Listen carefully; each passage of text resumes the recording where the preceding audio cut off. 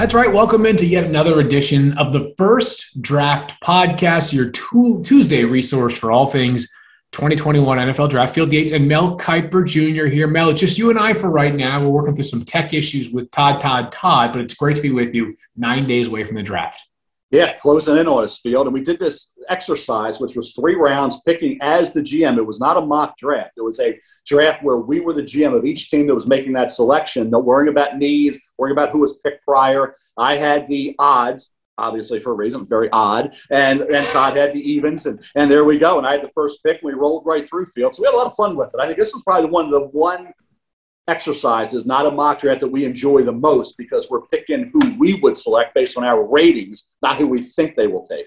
I agree with you, Mel, only because I know how much you guys think of each of the prospects that we've discussed so frequently, understanding that just because you like, for example, Kyle Pitts as the number 2 overall player doesn't mean you can throw him in number 2 overall to the New York Jets. So, and we might have Todd joining us potentially. We'll stand by just in case. But we're going to get started here, and I'm just going to ask you about some of the picks. The entire 3-round mock draft is available now on ESPN+, as is your latest piece, Mel, about some players that you might like more than maybe the NFL does, so to speak. Guys that you just love. Justin Fields makes that list, amongst others. You can read that piece in its entirety on ESPN+. So as you mentioned, you had the odds. Todd had the evens. So the first pick that we have to talk about is the one that we think is the first pick that's kind of up for grabs. That's pick 3. It's San Francisco, and you went with Justin Fields. I went with the second highest rated player as far as the quarterback on the board, and that was Justin Fields. I know it's trending to either Mac Jones or Trey Lance, the 49ers, but Justin Fields to me would be an ideal fit, given that dual threat quarterback that I think Kyle Shanahan hasn't had, and he would certainly be a benefit in a division with, Kyler and Russell Wilson and now Matthew Stafford. So I went with Justin Fields based on my rating and my grade for the quarterbacks. Yeah, and it sounds like, as you mentioned, it's going to be Mac Jones most likely going to San Francisco with a bit of momentum charging for Trey Lance. But I just feel like, Mel, every time I think back to when that trade went down, when Adam Schefter broke it, the immediate aftermath was suggesting it was going to be Mac Jones. And I just don't see teams moving the needle with their quarterback target after making a huge move like that. You move up because you know who you are planning to take. But while Mac Jones doesn't go 3rd in this draft, he doesn't have to wait much longer, Mel. This has to be the easiest trade to ever orchestrate in NFL draft history, as you orchestrated a trade that got the Patriots up to pick number 7. And the thing is, the irony in all this is that Todd, who'd been screaming Field for years about not being able to make trades, didn't make a trade. And I made the trade because it felt beautifully. Mac Jones dropped down to that 7 spot where the Lions are picking. I'm picking for the Lions, so I could make that trade without having to consult with anybody, since I'm the GM for both of those teams in this exercise, and worked out beautifully. Detroit, the Lions moved down to 15. New England moved up to 7. You get the guy who comped to a young Tom Brady, and that's Mac Jones. And then Detroit slipped down and was still able, as we've talked about, to get that linebacker, which is a positional need area, and they get arguably the best defensive player in this draft in Penn State linebacker Micah Parsons. But to the Patriots, you can't wait any longer. You can't say, well, it was like it has been for 20 years with Tom Brady. Tom Brady cured a lot of ills. He saved you from mistakes. He still made you a winner every year, just about. So when you think about where they are now, if Mac Jones is the closest thing to Brady since Brady, then why not in that Alabama situation with Belichick and Saban, getting back to the way Brady played, that's the way Mac plays, for Josh McDaniels, the coordinator, in terms of calling plays and implementing that system, and we're re-implementing that same system as opposed to what they're doing now with Cam. I think it all made perfect sense. If Mac gets down to that 7 spot, a trade up for New England, I think, would be entirely possible. People are always wondering, all right, so if New England's trading up from 15 to 7, is the cost going to be like San Francisco's price to pay, which in your mock draft, you didn't suggest it would be like what San Francisco paid to move from 12 to 3. It might involve a 2022 first-round pick. It might involve a 2021 second-round pick. One thing that friend of the show and the great incomparable Peter King and I have talked about over text recently, Mel, is maybe teams are going to covet these 2022 selections even more this year than normally because of the fact that there's just so much more available information, we think, a year from now as opposed to this draft process. Do you think that's impacted teams' thinkings at all this year? Like, if we can add a pick in 2022 or even 2023, let's take that, even though it doesn't help us right now. Yeah, we gave up the 2. We gave up that 46th pick. Detroit got from New England via this trade, and then a potential pick in 2022 or picks. And to your point, yes, and I want to see when we get into the fourth, fifth round, even the third round, or teams valuing that next year pick. So if you're in the third, well, I'll give you I want your 2 next year for your 3 this year. Or during the fifth, I want your 4 next year. I'll give you my 5 this year. So if you want to get a higher pick in next year's draft, maybe that opportunity presents itself. But I think for the Lions, needing so many players and so many needs to move down to 15, yet still get Micah Parsons, and then still be able to get in this draft wide receiver help and pass rush help, is because of the depth there at wide receiver. And we'll get to that in a minute, who they were able to get. And I made that pick in round 2 for the Lions. So it was a little method to the madness. You get the defensive player in round 1 at linebacker, and you know there's going to be a really good receiver sitting there for you in round 2. So at number 9, the Broncos, they also get into the quarterback derby here. Mel, another one of the picks you made. Again, we've gone through all odds so far. They take Trey Lance. My first question is, how strongly did you consider Trey Lance to the Patriots at pick number 7? And then my second question is Trey Lance ready to start right away for a Broncos team that does not have, a 7 or 8 year veteran to pave the runway for a year? Great question. I think for them, remember, they went after Stafford, didn't get him. They went after a situation moving forward with Sam Darnold, didn't get him. Now you're sitting there with Drew Lock. Drew Lock, whether you like Drew Lock or you don't, he's the 4th best quarterback in the division. I mean, you got a division with Mahomes and Herbert and Carr. So in an AFC that is loaded with great quarterbacks. And they're one of the 3. We talked about it. New England, Pittsburgh, and Denver have to figure out quarterback. To me, it makes sense for this reason, Field. Drew Lock could really step up this year if he gets help from his receivers. If Jerry Jeudy becomes more consistent, Cortland Sutton's coming off the injury list, Hamler's got to be consistent catching the ball. You got Noah Fant, the line. You got all these pieces. If Drew Lock steps up and makes progress, he's the quarterback. And if next year when Trey Lance is ready to compete, because I don't think this year he will be, coming off the 1AA non-season outside of one football game, being only 20 years of age with 17 career starts, needing to work on his accuracy, tweak a little things fundamentally and technically, I think you're looking at a year to develop. Then in 2022 season, he competes with Locke. If Locke beats him out, 2023 competes. At some point, if he's either competing and Locke's winning, that's great for Locke. If he's better and Locke's just average, you got to get to Mahomes, Herbert, Carr level. I don't care if it's with Locke getting there, if it's Lance getting there. It's a win-win for me, because if Locke's the guy, great. If he's not, then Lance has to be the guy. And if he's not, as we said before, everybody moves on and you start over again, right?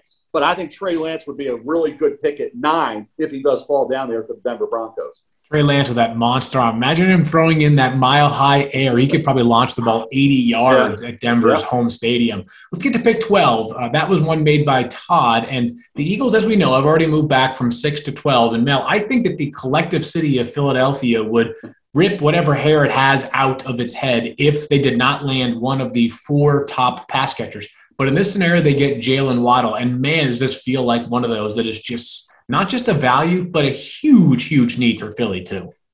Yeah, Jalen Reagor's got to step up. They took him, remember, over Justin Jefferson last year. It didn't work out well for the Eagles. If you're talking about Jalen Hurts needing weapons, why not get Jalen Waddle? So you got Jalen Hurts throwing to Jalen Waddle, former teammate. Hope Jalen Reagor steps up with the Eagles. And I think at 12. And in Vegas right now, Smith and Waddle are 11.5.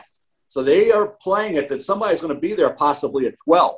Whether it's Waddle or Smith, I have Smith going 11 to the New York Giants because somebody can catch the football for a change, something the Giants have had a lot of drops and a lot of injuries at wide receiver over the years. But certainly for the Giants and Philadelphia in that division, Daniel Jones needs help.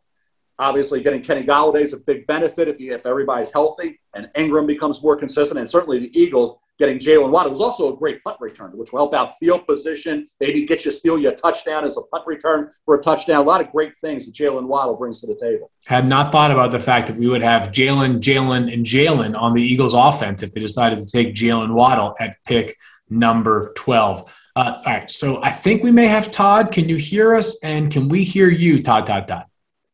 I can, and I blame this on Kuiper. This is all on Kuiper. He's always, he always says that Kim can, handles all of his ATMs and the pumpkin pie and all that stuff, but somehow he always messes with my audio visual. I know it.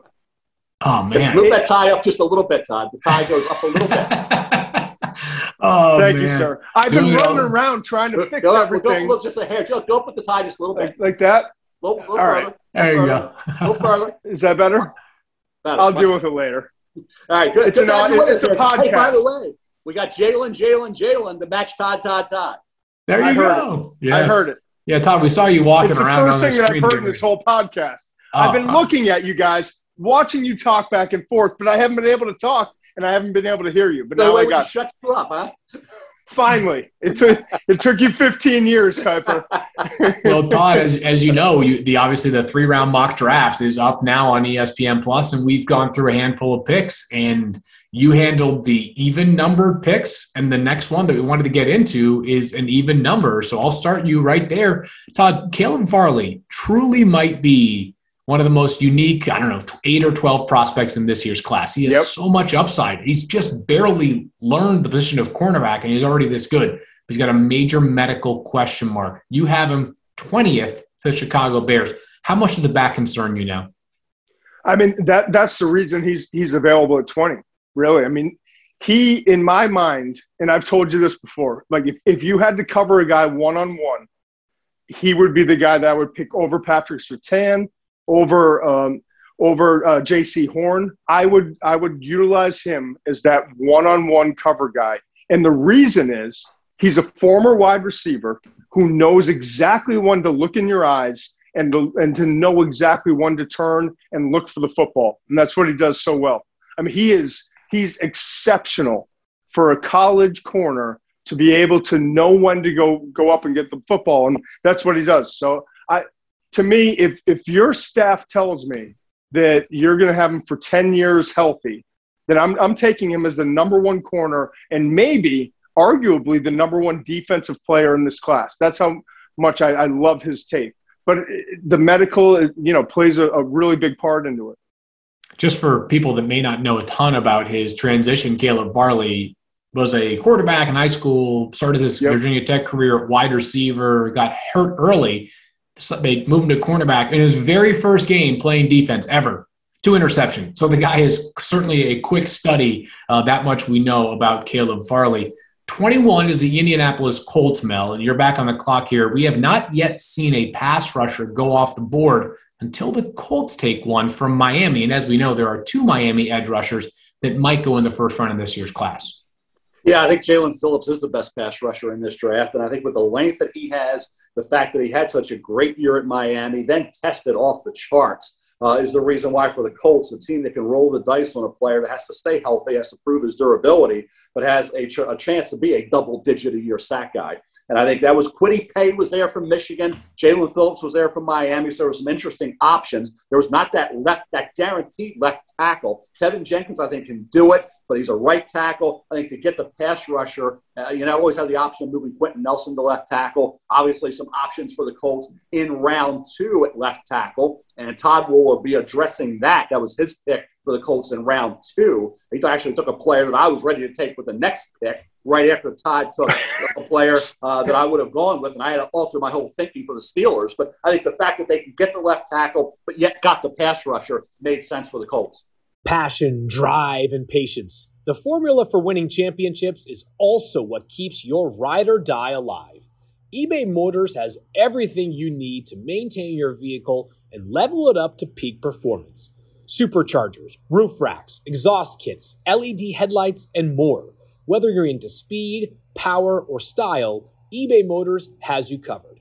With over 122 million parts for your number one ride or die, you'll always find exactly what you're looking for.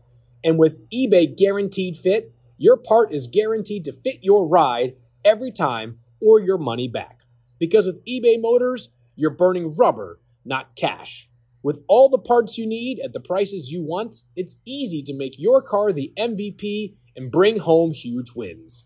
Keep your ride or die alive at ebaymotors.com. Eligible items only. Exclusions apply. Hi, this is ESPN's Mike Greenberg, and ESPN Bet is ready to take you through all the biggest sports moments this spring. The official sports book of ESPN has exclusive offers and markets from Scott Van Pelt, Stephen A. Smith, and me. From the playoff intensity to finally getting out to the ballpark, there's no better time for sports fans. Sign up today, and new users get $100 in bonus bets for making any sportsbook bet. Download ESPN Bet today. What a play. Must be 21 plus and present in select states. Gambling problem? Call 1-800-GAMBLER. Terms and conditions apply. See app for details.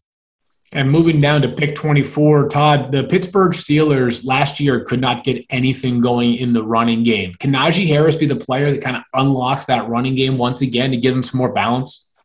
I think so. And I know Mel doesn't like taking running backs in the first round, but he's 235. He's now running physically.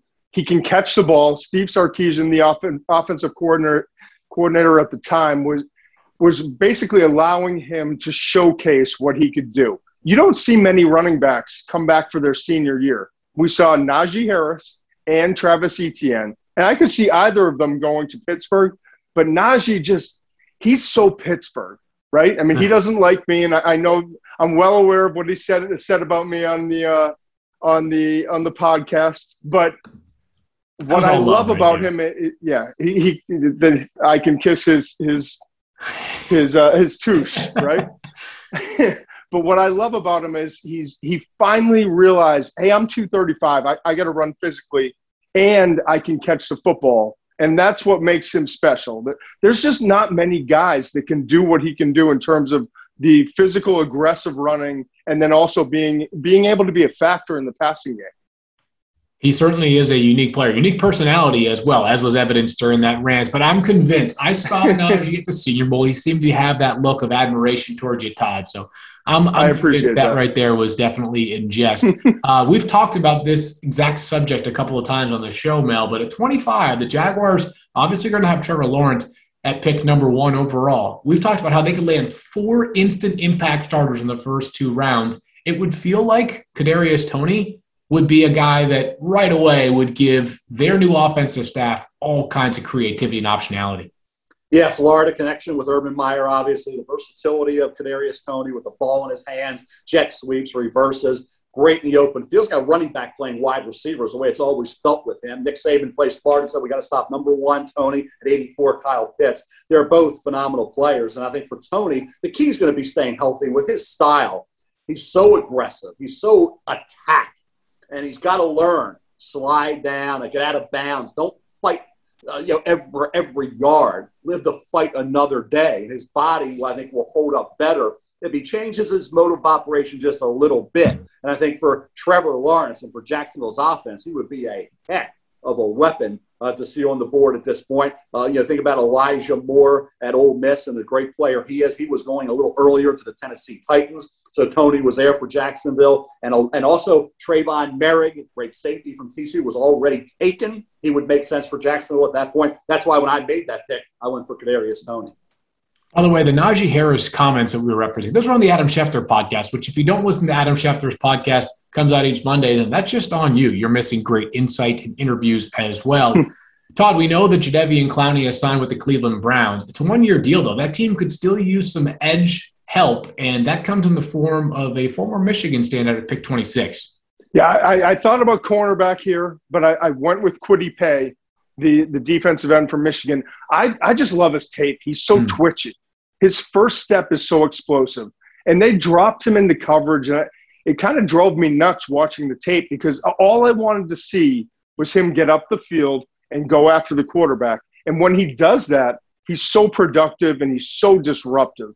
And that's why I think listen, they brought in Jadeveon, Myles Garrett you've got, but for the long term, if you can add another pass rusher and a guy that you can move around and play in different spots, I just think that he would upgrade that defense significantly.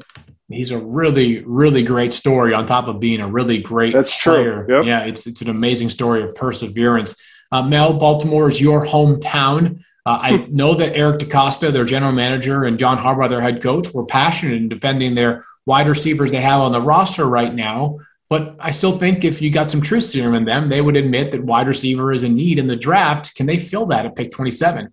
They can. And I think, with the way it went in terms of the board, Terrace Marshall Jr. from LSU and Rashad Bateman from Minnesota were both staring us in the face. And I was making that pick, and I went with Terrace Marshall, mainly because I wanted to be consistent. All the mocks that I've had Marshall going there. This was not a mock, but Marshall's right there. He can play inside, outside, gives them the size, the length that they want, that Boykin from Notre Dame has not yet given them in terms of production. They're hoping Prochet and Duvernay from last year will step up. They can't get free agents to come here. They missed out on Kenny Golladay. They missed out on Juju Smith-Schuster and T.Y. Hilton. They got Sammy Watkins, but in order to get a big-time receiver now, it seems like you got to draft them. They're not going to come here. It's not the days of Anquan Bolden coming to Baltimore or Steve Smith or ever making moves and getting guys like that. This is a situation where you got to draft them, and I think a guy like Terrace Marshall Jr. would be a really good pick. And then they got to get a pass rusher, which maybe they can get on round 2. They've had good success later in the draft getting pass rushers. If they did move out of the first round, which is always an option. That's the thing about all these teams, Field and Todd, picking in that, say, 25, 26 to 32 range, trading out of that first round into the early day 2 range, early second round range is always an option as well. Yeah, I know there are some who believe we could have a late quarterback run in the first round this year, and this would be sort of the range where if you're going to trade back into the first round, it's somewhere between 27, 28. Including Vegas, by the way.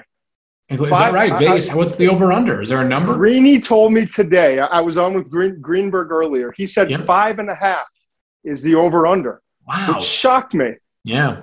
Greeny, friend of this podcast, by the way. We appreciate Greeny, who of course will be hosting their draft coverage this year for ESPN and going to do a great job. I know he's been working hard preparing on that role. A player that we have discussed on this show previously, Todd, who, speaking of, if the over-under was like 7.5 for wide receivers in the first round, I might think about the over because of players like Rashad Bateman that slides it at 28 for you to the New Orleans Saints. Yeah, I love Rashad. I have, since the second I started watching his tape, and I thought he was 6'3" and 210 pounds, but apparently he's only 6'1", 190. And I thought he was going to run a 4.56 like Juju Smith-Schuster, but he ran a 4.40. So, I mean, this guy, when you watch him on tape, he's physical. He knows how to get off the press. He knows how to use his body to basically shield defenders. And he is so good catching the ball in contested situations. I think he has a chance to be one of the top-tier wide receivers. We saw Juju come in as a second-rounder. We saw Michael Thomas come in as a second-rounder. I think he's got a chance to be the, whatever it is, 6th, 7th, 8th wide receiver taken and wind up being the best wide receiver in this year's class, which is shaping up to be one of the best wide receiver classes that we've ever seen. Yeah, just a year after an unbelievable rookie draft class, which set a couple of records, according to the Elias Sports Bureau, in terms of, I believe, total receiving yards and also total receptions. Just a remarkable 2020 class, might be trumped by a 2021 class. Let's get to the second round. Certainly so many good players will still be on the board. The depth of this class seems to stand out. And back to the Jaguars, Mel, another offensive playmaker comes off the board with the very first pick of the second round. Yeah, give them a good compliment to James Robinson. They stole as an undrafted free agent at Illinois State. You think about Travis Etienne, reunited with Trevor Lawrence, gives them that explosiveness. Todd talked about what Urban Meyer wants is those space guys, and you get him down the field. He's drawing comparisons to Alvin Kamara, who was a third-round pick. Todd really loved him coming out of Tennessee back in the day. And if you look at Travis Etienne, he would be that change of pace, that 1-2 punch that they need with Robinson to really help that offense. So you get Kadarius Toney, then you get Travis Etienne. And keep in mind, this Jacksonville Jaguar team has another pick coming up at 45 in round 2 where they can address the defense. So not going to be all about offense, but I think these players are just too good to pass up. And now for me, it's bing, bing, it's the second round, and I can take a running back. That's good with Travis Etienne. You came dangerously close to violating your own rule right there, but pick 33 means we're in a round 2. Round 1, Todd, we had the Bengals. I should say Mel had the Bengals taking Penei Sewell, very obvious selection for them at pick 5 for a lot of reasons. They need to address their left tackle position, but the other position that people would consider for them would be wide receiver. So they bypassed Jamar Chase, but in the second round, they get one of the players that I know you love in Tutu Atwell. I do. He's rare in terms of his combination of quickness and speed. You don't see many guys. And I know he's only, 170 pounds. He's only Soaking 5'9".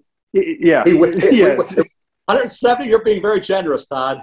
I like to take care of these guys, Mel. You got the press guy. But you've watched his tape, man. Like the way he gets off the line, the way he just separates from defensive backs, he's so unique. He really is so unique. So I just think he's special. And if you are going to go offensive tackle, which I wouldn't go in the first round, I would push that back and go with Jamar Chase, or I would go with the tight end Kyle Pitts from Florida. But if you wind up going Penei Sewell in the first round, you need to bring in a playmaker. You need someone who can be that guy for Joe Burrow. And I think that's exactly who Tutu Atwell can wind up being.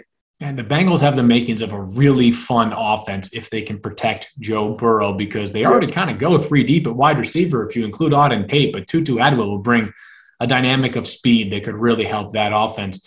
So, Todd, Mel, you mentioned in the first round how you traded back from pick 7 for the Lions to pick 15. You addressed defense. Making up his own rules again. Hey, he's bartering with himself. It's great. You can orchestrate a trade, and that was the easiest trade negotiated in NFL draft history. But at pick 41, Mel, the Lions are back on the board, and right now their receiver depth chart is the thinnest that I can think of for any NFL team in a long, long time. It really is. And I think they can benefit from the great depth at wide receiver and probably bring in 3 before this draft's over and sign a couple as undrafted free agents, which means 5. I would have 5 young receivers coming into my training camp via this draft and, as I say, free agency. De'Ami Brown from North Carolina is a heck of a player. He averaged over 20 yards a catch the last 2 years. He's got the size, the length. He's the overlooked guy. When we talk about Rashad Bateman and Terrace Marshall, you forget how good he is. Why can't he be in the late first-round discussion? I think he will be. He will be maybe a late first-round pick by the time we get to next week on Thursday night. I think when you look at De'Ami Brown for the Lions, if he's there, yes, you can get a first-round caliber player at pick number 41. Just so much depth in this wide receiver group this year. The good players are going to be available nearly halfway through the second round. By the way, he ran 4.43 field. I mean, the guy, I think, De'Ami Brown can run. Now, that 20-plus yards per catch was validated by his speed at over 6 foot. So he's got size, he's got length, he's got speed, and he's got 2 years of producing over a 20-yard average per catch. So at pick 44, Todd, I think just looking at this exercise so far, I can't think of a better value I've seen on the board anywhere than you landing Christian Barmore out of Alabama for the Cowboys at 44. Do you think this slide is reflective of how the draft might go, or this is just one of those where, sort of dumb luck got in his way? I think I fleeced Kuiper here is what happened, I like how seriously. He's picking for all these teams, Field. He's saying he fleeced me. What about you were picking for every other team? The reason why he dropped is this is need-based. And Christian Barmore, if you looked at where he could have gone, I was a little surprised. McShay screwed this whole thing Kuiper, I was asked the question. Why are you answering? I'm answering it for you. Hey, you screwed it. Before you answer, you screwed this whole Barmore thing up by taking a pick of 32 for Tampa of Jalen Mayfield instead of taking Christian Barmore where he should have been picked. I wish my camera didn't turn on, to be honest with you. Enough's enough. No, seriously. Barmore is the only defensive tackle in this class that could go in the first round, in my opinion. Yeah. Levi Onwuzurike is a really talented player, but he didn't have the postseason, the pre-draft process that you expected from him. And after that, there's a big drop-off. And I go through all of my the rankings in terms of every single team and what they need, all the needs. And I'm shocked to see that so few teams need defensive tackle. So Barmore, to me, he winds up falling either late in the first or early in the second, but he's the number 1 defensive tackle in this class, and it's about his quickness and the way he finished the last season. I loved watching him in the college football playoff, the semifinal and the final. That's when he kind of really turned it on. And I think he's going to be a special player in the NFL, but he's just still starting to really get what he has to be physically, and he's just coming into his own. But I think he's going to be a better NFL player than he was college player. Yeah, he really finished strong, as you mentioned, at Alabama. Just had a remarkable final game during his final college game, I should say, at Alabama, winning a defensive MVP in the national championship. So we'll see whether he even makes it out of the first round, but it sounds like he probably will not. If we were just doing a draft based purely off of player aesthetics, Joe Tryon from Washington, Todd, may be like a top 5 pick. The guy looks like he was built to play football. He is huge, but he also is a player that's, I don't know that he put it together totally at the college level like some expected he would, but he certainly brings some potential edge rushing prowess to the Detroit Lions. Yeah, and I just love how physical and strong he is. And if you really study like most of the defensive ends, the edge rushers in the NFL that are successful, they have the element of quickness and power. You've got to have both. And I've talked to Teddy Bruschi a lot about this. You've got to be able to scare the offensive tackle with both so that they're afraid that you're going to win with quickness or you're afraid that they're going to win with power. And he can do both. And that's why I just think he's going to be a really good pro. And I think he's one of the most underrated players in this entire draft. A guy who he's from Texas, I believe. He landed at Washington, which was one of his favorite schools growing up. You don't see too many guys make it out of the state of Texas in recruiting, much less all the way to the University of Washington, but a guy who should hear his name called relatively early during the draft process. This podcast is proud to be supported by Jets Pizza, the #1 pick in Detroit-style pizza. Why? It's simple. Jets is better with the thickest, crispiest, cheesiest Detroit-style pizza in the country. There's no competition. Right now, get $5 off any 8-corner pizza with code 8SAVE. That's number 8, SAVE. Go to jetspizza.com to learn more and find a location near you. Again, try Jet's signature 8-corner pizza and get $5 off with code 8SAVE. That's number 8, SAVE. Jet's Pizza, better because it has to be. You ready? Showtime. On May 3rd, summer starts with The Fall Guy. Let's do it later. Let's drink a spicy margarita. Make some bad decisions. Yes!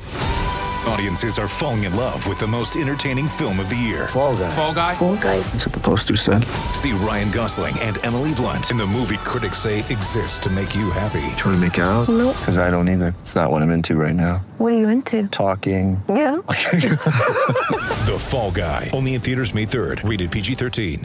Now let's get back to one of the conversations that I know we've had in several different places already, Mel, but Davis Mills is going to go somewhere earlier than a guy with 11 starts normally goes amongst quarterbacks. You have him going 51 to the Washington football team. They signed Ryan Fitzpatrick. Is the idea here for you that Davis Mills becomes the Washington starter by 2022?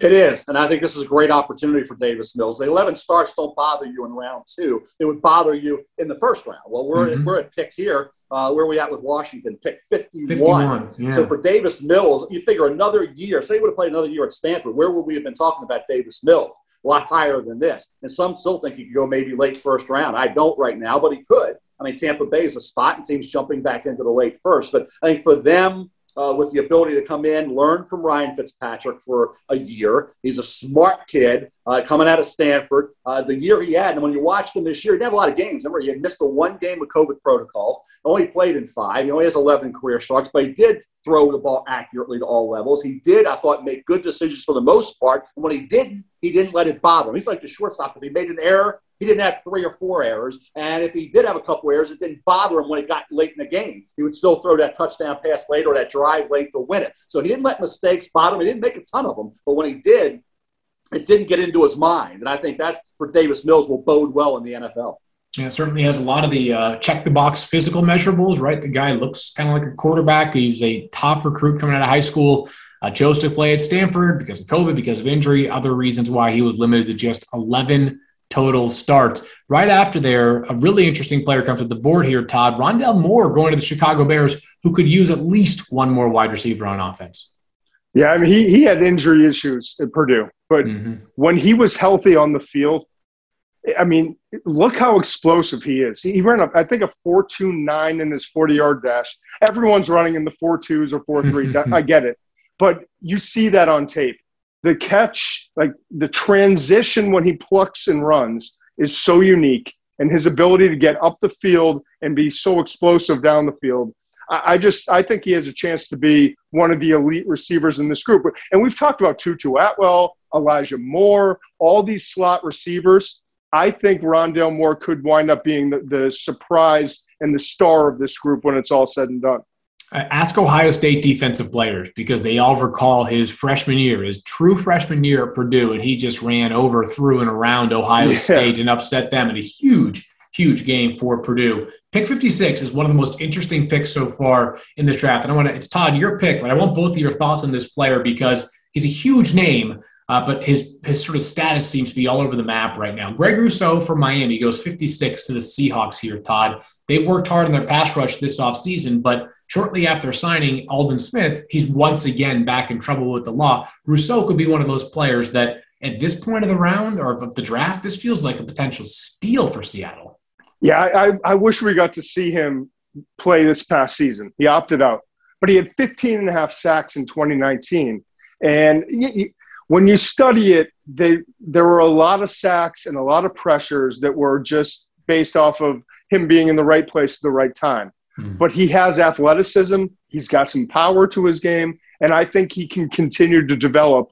I think the worst thing that happened to him is he decided not to play this past season. And Jalen Phillips showed up and became the guy for Miami as the edge rusher. But Greg Rousseau has the talent to be one of the best edge rushers in this year's class. And if you get him mid to late second round, I think it's a steal. Yeah, I think basically, guys, Jalen Phillips stole his thunder. Yeah, exactly. You're the Hurricanes and Thunder, and I think he stole the thunder because he took the number of Gregory Rousseau, number 15, and he went out and basically did everything that Rousseau had done in 2019. But had you seen Rousseau do it in 2020, we'd have been talking about a top 10, top 15 pick. Now, the one thing that affected this drop was the pro day. Jalen Phillips had a phenomenal pro day.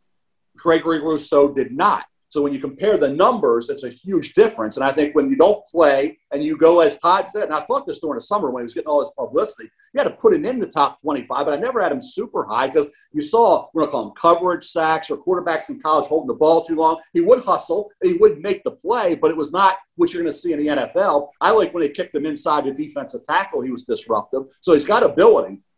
But the two reasons why he's on the board in the second round is the fact he didn't play, and then he didn't test well. And the tape wasn't necessarily as impressive as you would think on paper. As the numbers normally would be.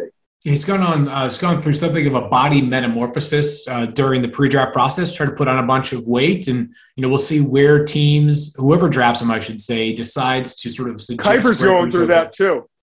We all are. It's a pandemic, right? No comment. So Greg Rousseau in this scenario goes 56. The Seahawks looking to get some more out of their second-round pick last year, Darrell Taylor from Tennessee, who another pass rusher with some upside, who injuries and other things held him back this past year. 67, Houston Texans finally get to make a pick, Mel, and they go with a player in D. Eskridge, who was just phenomenal down in Mobile for the Senior Bowl before he got a little bit banged up during the week. A little surprised he was still available when I made that pick at 67. He's one of those guys, super fast, former cornerback. You didn't know even when he's at Western Michigan, he's going to be a corner, he's going to be a slot corner, he's going to be a receiver. What's he going to be? I thought for Houston at 67, it could go a variety of directions, obviously. In Vegas now, I think their total win total for next year is 5. It's right there with the Detroit Lions, so they're expecting the Houston Texans again to be one of the worst teams in the NFL. We know why, but the needs are a lot.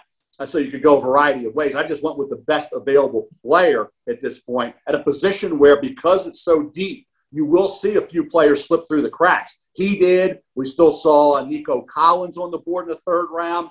A guy that I really like, and Todd took him out of South Dakota State. Cade Johnson, really nice player. So again, the depth at wide receiver will allow for somebody to slip through the cracks. And in this case, it was Dwayne Eskridge.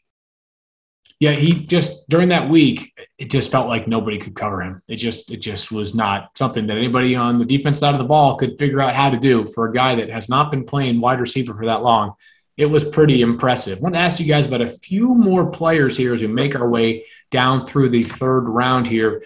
Todd, Peyton Turner from Houston is a guy who had a great pro day. He lands at 78 for you. Minnesota Vikings. Where do you project? Is he more of an end? Is he a tackle? Can he do a little bit of everything? The guy certainly came on strong during the pre-draft process.